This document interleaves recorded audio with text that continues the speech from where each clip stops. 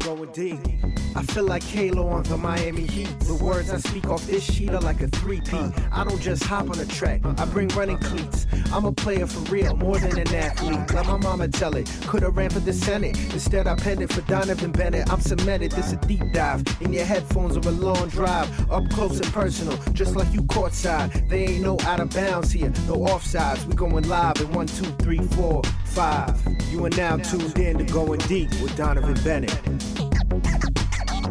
Let's try another edition of the Going Deep podcast. And if you're like me, you're walking around with bags underneath your eyes because you're staying up late every night watching the amazing competition we've got in both sports, but for me specifically in the NBA. And I'm fascinated by the storylines, fascinated by the coaching adjustments and the chess match that coaches have between what they do with the X's and O's and what they say in the media. But I'm also fascinated by the individual player performances. Guys who essentially are just saying, I'm not going to let my team lose, or at least if they do, I'm going to exhaust myself in competition in the process. This is what makes this time of year the best, because every night you turn on the TV and you're seeing the highest level athletes put it all on the line. And that's not just physical, it's also mental. And I actually want to tap into that, the mentality, not just of players, but of coaches, of competing to win, competing to secure a championship deep in the playoffs. In terms of figuring out what makes up a champion, not just in the postseason, but training, getting yourself to a place where you can put it all on the line. Well, there's no better person to talk about what separates great players from good players than David Nurse. Now, if the last name, Nurse, sounds familiar, well, yes, there is relation. Nick Nurse, beloved, now former Raptor coach, is David's uncle, but David has his own long resume in the game. He's trained nearly 200 NBA players, trying to give them that unbreakable mindset and the mental tools that they need to success that I was talking about. Some of the players who had great postseasons that he worked with include Brook Lopez, Domas Sabonis, Norm Powell, who understands the grind clearly, Keegan Murray, and then he wasn't in the playoffs, he was in the play-in, but All-Star and Canadian star Shai Gilgeous-Alexander is on the list of people that Coach Nurse has worked with. So I'm going to put him to work and figure out what is it about this time of year that separates some of the greats from everybody else. I find it like a track and field 100-meter dash, if you will, where it's a bit of an optical illusion. Towards the end of the race, like a little bit after that acceleration phase and that drive phase, it seems like the great sprinters, the Usain Bolts, the Andre DeGrasses, are pulling away, but that's not actually what's happening. What's happening is that they're actually decelerating at a slower rate than everybody else, or not decelerating at all and holding their form, having that speed endurance. And I almost feel like the pressure of the playoffs and the attrition of long season is the same. Where is Jamal Murray getting better in the playoffs? Is this not just bubble Jamal Murray, but this is playoff Jamal Murray, the same way it's playoff Jimmy Butler? Are these players getting better, or are they staying the same because everyone else is cracking underneath the pressure? Well, let's listen to and learn from David Nurse on that very thing. Let's go deep. So I need some actual basketball expertise and not just saying my half-baked ideas into my group chat. So happy that David Nurse can join us as we talk all things playoffs, because for me, it's been a fascinating postseason. You just see the conflict of styles, how different coaches are trying to put other teams, or in some instances players, in conflict. In the sport, there's been a bit of groupthink where everyone's doing the same thing and playing the same way, and we're not seeing that this postseason. I want to get into that with you, but you work on the ground level with so many players. Are there some outstanding performances, some people stepping up to the moment, being stars in their role, that really, really stand out to you? Well, yeah, I mean, I think the players that you're seeing, like Jimmy Butler and Steph Curry, what he's doing, the players who have this unshakable mindset where they step on the floor And no matter what the situation, no matter what the circumstances, they rise above it. Jimmy Butler has that ability. And everybody's like, oh, how does he do it in the playoffs? How does he do it?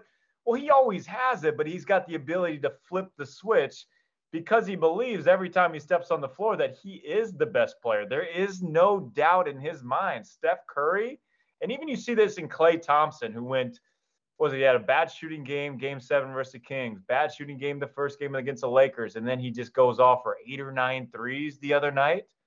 You know why that is because he doesn't have the hesitation in his game. There is a difference at the highest level, the elite athletes that you see performing on such a high level, at a 0.1 second decision-making difference.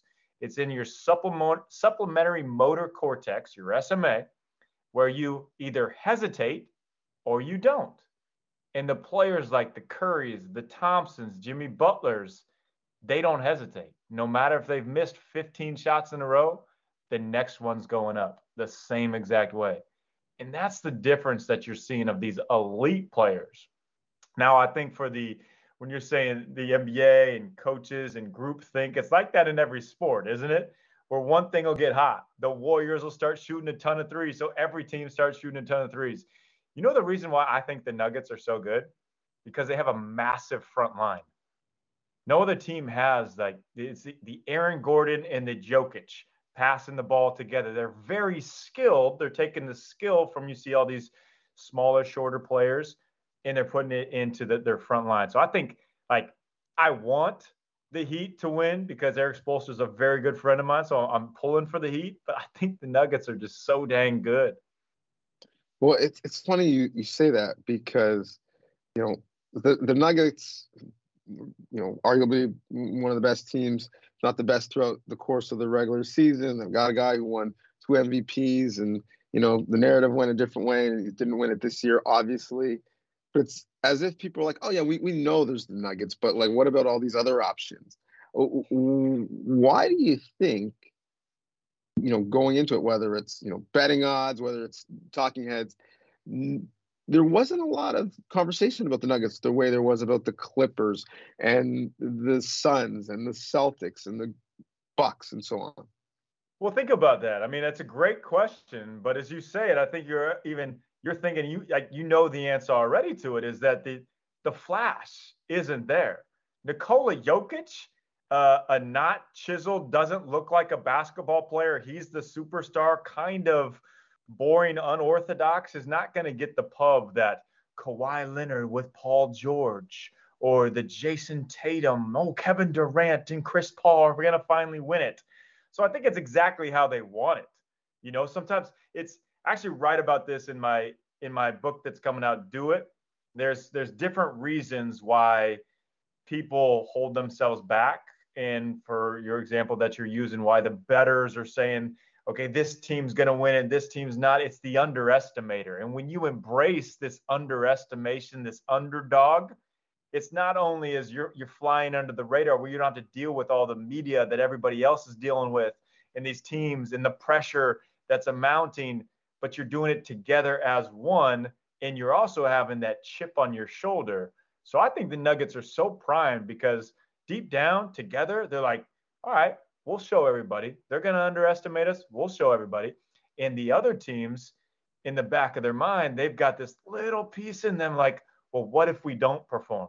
What if? What will happen? The coaches are starting to feel it. You see Mike Budenholzer get fired. My Uncle Nick get fired. What?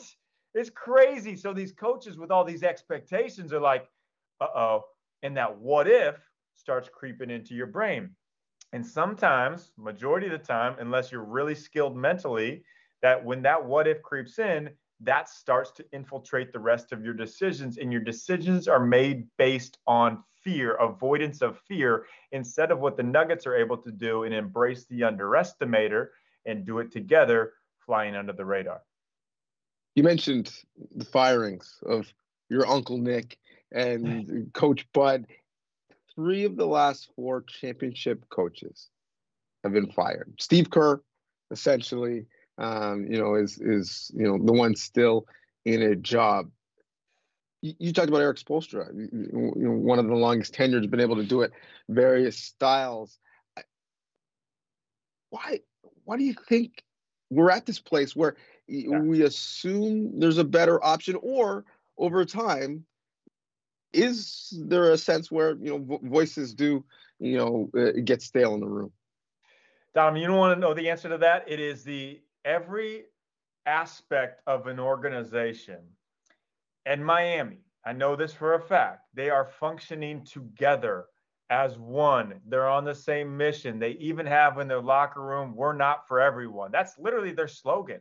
They're doing that together. The other teams, they'll talk about it. And this is a huge, huge disconnect. Another thing I talk about in the book that I'm like so passionate about, the difference in knowing and doing. The difference in knowing and doing. So everybody will say, hey, we want a great culture. We want to have a good culture. That's the culture. But hardly anybody actually implements what it takes to make a great culture. And what it takes is to have faith in your leader. The GM has to trust the coach. A lot of these situations, that won't happen. And I mean, I've coached with the Nets. I've seen it from the inside of how years ago, 6, 7 years ago when I was out there, how just toxic it can be when the trainer wants to have an impact on the game. So he holds players out to a certain minutes restriction so he can feel like he has impact. Yeah, that stuff is real. And then you have to blame somebody. Oh, we didn't, the GM's like, oh, we didn't get enough wins. We didn't get to the finals. I got to blame somebody or everybody's going to come towards me. And that's another, I know I keep coming back to the book, Do It, but this is another reason people will hold themselves back from how great they can become as an individual or as collectively as a team, because it's this blamer syndrome. And when something happens, you feel like you have to blame somebody else. When you're not all together and when you're not able to admit, like, hey, it's okay if somebody messes up. It's okay if somebody's wrong. We're in this together. You'll blame somebody else. You'll blame the coaches that aren't coming through like they should. So the Heat are so great, and the Spurs will get back there too if Popovich decides to stay, because they all are on the same page with the same vision and working towards it together. And I know people listening are probably thinking like, well, wouldn't every NBA team be like that? No, there's a thing called ego, and it is extremely pungent in the NBA and in professional sports. And when ego comes into play, everybody wants to feel like they are the reason, and it takes away from the whole just oneness of a team. It's interesting because, imagine you need to balance that. Like in professional sports, you have to be a little bit of a peacock to a certain extent. You have to have some ego, some pride, some confidence. And so whether it's the individual players on the floor, coaches on the sideline, or the execs in the front office, how do you find that balance of confidence and ego and expecting to be great and dominate and have authority with some humility and some empathy? Yeah. Well, that's exactly it. So confidence and ego are completely different things. Confidence and swagger is the self-belief in yourself. That's great. Ego is when it all is for you. You want to have confidence, but you have to eliminate the ego. And as the coach, so the coach overall, the best coach is the Spose. Like what he does differently is he cares so much about every player individually as a person. You don't see that often. You don't see the relationship between the coach and the GM where they're talking and they're like, Pat Riley trusts Eric Spoelstra. Most GMs will look at the coach and they'll look over their shoulder and try to tell the coach what to do. No, you hire great people in different areas because you trust what they can do. You're not trying to nitpick. You're not trying to just like, I know this goes on in a lot of teams. So there'd be revisionist history where you just, oh, you should have done this. You should have done that. No, it's, you continue to learn from each mistake. You continue to learn from each loss, each failure. The Warriors are great at this too. So, but coming back full circle to like confidence versus ego, the players, yeah, you got to have the confidence in it. But the coach has also got to empower the players in the correct way. Not every player can be coached the same way. Not every player learns efficiently the same way. And what the coach has to do, great coaches like supposed to do, they understand that. Like Duncan Robinson needed some confidence spoken into him. So Spo knew how to do that. He knows how to handle Jimmy Butler when Jimmy Butler starts yelling at Spo on the sidelines. Like I talked to him about that. He's like, man, you know what? I'm glad he has that passion. I love that passion in him. Now just go talk to him and see how he's doing. Like, it's such an interesting dynamic because at the end of the day, it's actually really simple. But they miss, like most coaches miss the mark on this. You care about the human being first and how you can serve each player, how you can serve the people in your organization. And once you flip it from yourself, ego, to service mode, huge difference. So our listeners would be interested in your perspective on, given all that, what happened in Toronto, because it is a results-oriented business. And no matter the why, everyone would agree that the results didn't match the expectations. So from your perspective, where did things fall short? Yeah, that's a great question. I mean, I probably can't answer it obviously correctly from not being on the inside, but I mean, I don't think like if you're looking at Toronto and just the roster that they have assembled, I would say they don't have as much like actual true talent as other rosters. I think they're good across the board. And I also would wonder, like, pretty much all the players were like the same height, other than Fred VanVleet. They're all the same position going out there. I don't know, man. That's a great question. I don't know if it's just one of those things where they had a lot of injuries too, and there's a lot of excuses that could be made. Maybe there's disconnect where there wasn't the trust between Masai and Nick. I'm not quite sure, but I know there's something there that wasn't as rock solid as an amazing culture should be. We talk about that height, across the roster. We call it, Project 6'9" here in Toronto. You look at matchups in right now, and we're seeing different styles. The Knicks and Heat. We're seeing some old school basketball. The Lakers, for one game anyways, lived at the line and lived in the paint, and the Warriors were living at the 3-point line and not getting to the line. Such contrasting styles. What have you made based off of coaches in series saying, this is how I can make my opponent play left-handed, and this is how I can exacerbate some of the skills of my own roster, and essentially seeing who's going to flinch, who's going to force, the style and the tempo on the proceedings? Yeah, and it's an ultimate chess match when it comes to the playoffs. And I think the best coaches that continue to succeed double down on what they do so well. And it's like, it's so highlighted in the playoffs of like, oh, you didn't do this. Okay, you got to completely shift. You got to change everything. But the coaches who really double down on what they've been preaching the whole year, what their staples have been. And yeah, you can make some little adjustments. I think it's the coaches that are willing to take the risks too. I think that's why my Uncle Nick was so good, is he didn't care if anybody thought, well, you can't play a triangle and 2 or a box and 1 in the NBA. Well, why not? Like, have the ability to be so comfortable in who you are that you can take a risk. And I think that's where it comes back to the trust of the GM, the culture, because who are they going to blame if the coach takes a risk and it doesn't work? Well, they're going to blame the coach, and then you're in trouble. So now this fear-based of like, well, if I take a risk, I'm going to get fired. It's going to keep you from being the best coach you can possibly be. So I'm not sure which coaches are feeling that, but I'm sure there are some coaches definitely feeling that. What's funny is, number one, I don't think Steph Curry has been in a series since where he hasn't seen a box and 1. Right. But I'm also pretty sure that I don't think Steve Kerr has been in a series since when he hasn't utilized the box and 1. So that junk defense is becoming pretty status quo. The other big conversation we're having is around minutes and load. People worried about the amount of minutes that Kevin Durant is playing in a series, or Jimmy Butler's playing in a series, or can AD and LeBron last throughout the postseason playing this minutes. I watch and I kind of think, well, every minute isn't created equal. If AD's sitting in the paint, just touching guys as they cut, like, I don't know, I worked harder on the Peloton than he is on defense at times. If you're not going to go in there, but we're also seeing like real attrition and injury, which is why I struggle with load management. Is supposed to be you getting your best players at the best now, and we're seeing so many injured. When you hear the constant conversation of the year of let's just get to the postseason, and then when you get to the postseason, the conversation of well, you got to manage these minutes. Where's the real validity in that conversation?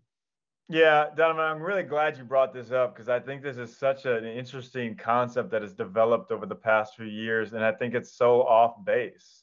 So, like fans watching, you'll see the players like, "Oh, the minutes restriction is only 24 minutes." Do you know what these players do in the offseason?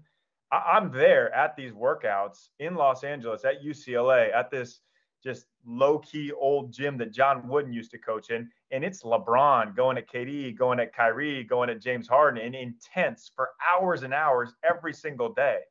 So if you're going to say you got a minutes restriction to 24 minutes a game or 31 minutes a game, the offseason, they're flying to play pickup.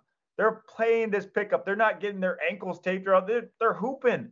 That's what they do at the core. So I think minutes restriction is ridiculous.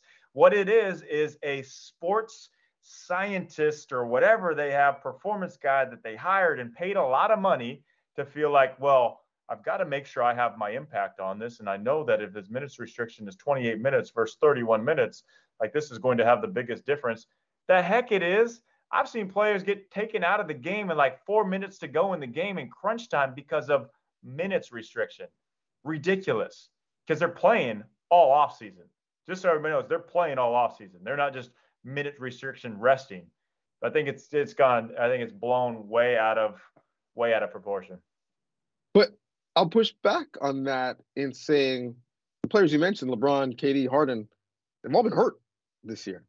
And so how do we make sure that players who are in the best shape ever, who from a nutrition standpoint, from a health and wellness standpoint, from a facility standpoint, had more than any other player ever in the game?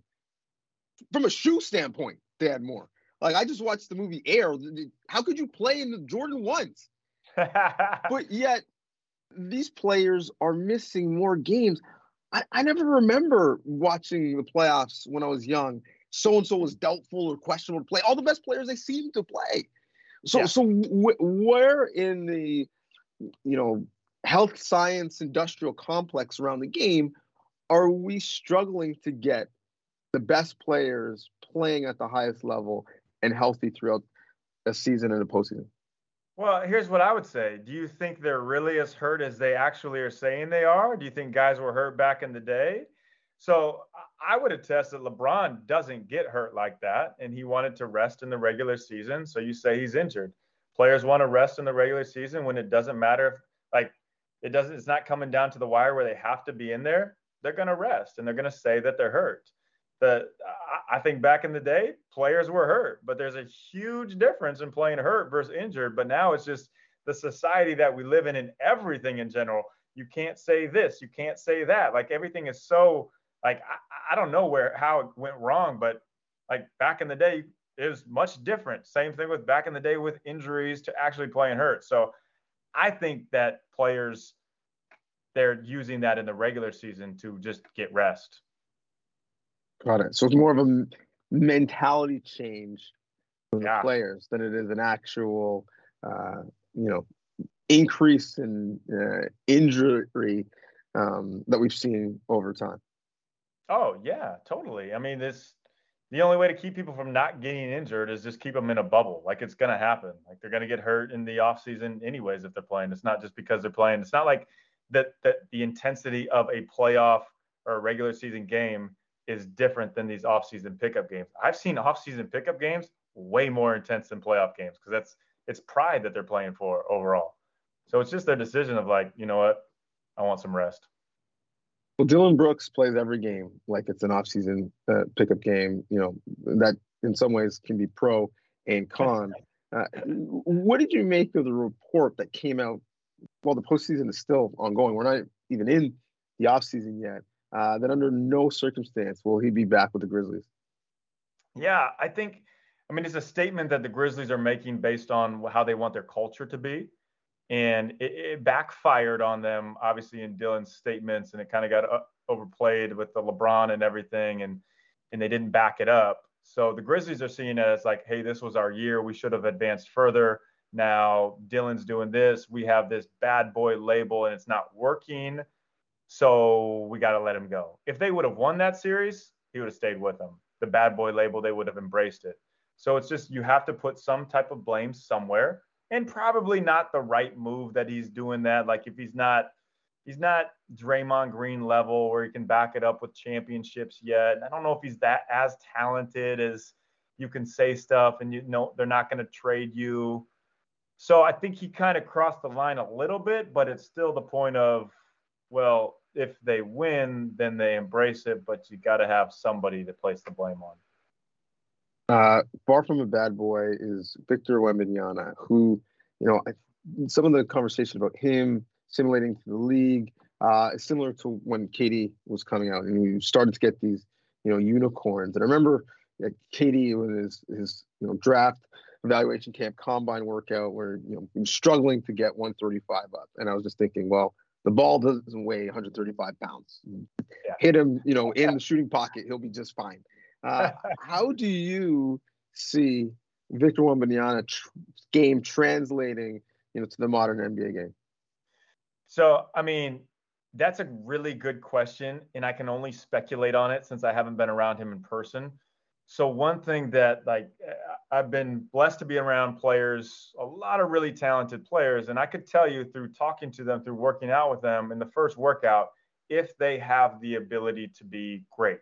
And that is the insatiable drive. So if Victor's in a workout and he's trying to win every drill, he's trying to kill everybody that he's going against. This is what I went through with Shea Alexander. The first time I worked him out for his pre-draft, he just we try to break him because pre-draft is a real mental thing as well. And after the workout, after 2 hours of Shea just busting his butt, and nobody knew who Shea was coming out of college. He was just little Shea. He would follow me around like a little puppy dog. He was awesome. Still awesome. Love the guy. But after that first workout, I'm taxed. Everybody else he comes up to me. He's like, when are we going tonight? I was like, this dude is different. He would just go 2-a-days. He just loved it. He didn't matter if the lights were on. He would work and work. So that's how I can tell in one of the sense of, do they drag me to the gym or do I drag them to the gym? So obviously he's got the skill set. He's different. He's a unicorn. He's intriguing. But does he have the love? Does he have the drive? I've also been around players. Josh Jackson, number 3 pick to the Phoenix Suns, didn't want to work out. He didn't love the game. He didn't love the process of it.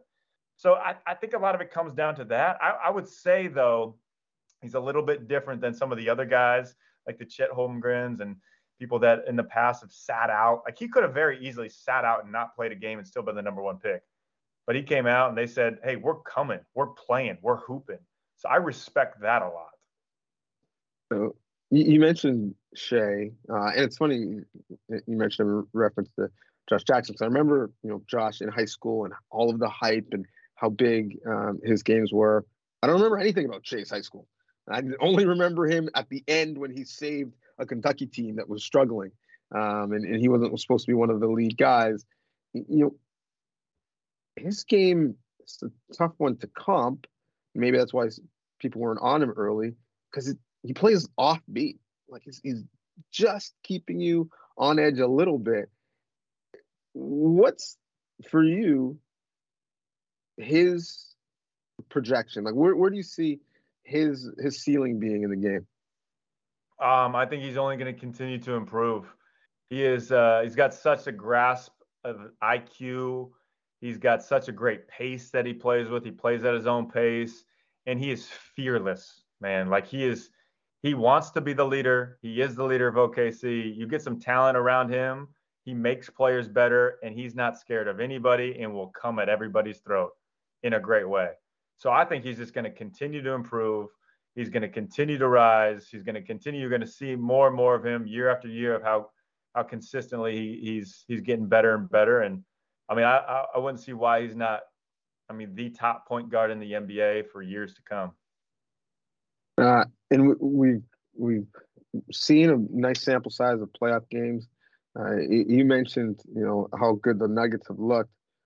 Based off of what you've seen so far and how the bracket now stands, the 2 teams you think will be left standing will be who?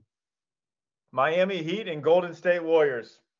Even though I'm pumping up the Nuggets and everything, I think the Warriors are just too good, man. And when the pressure and their backs are against the wall, they'll do it. And I'm pulling for Spo in Miami. He's the best coach ever to coach, to be able to, assimilate talent that probably shouldn't actually be on the court. Like the guys that he have, that it's like something like 8 undrafted players or something.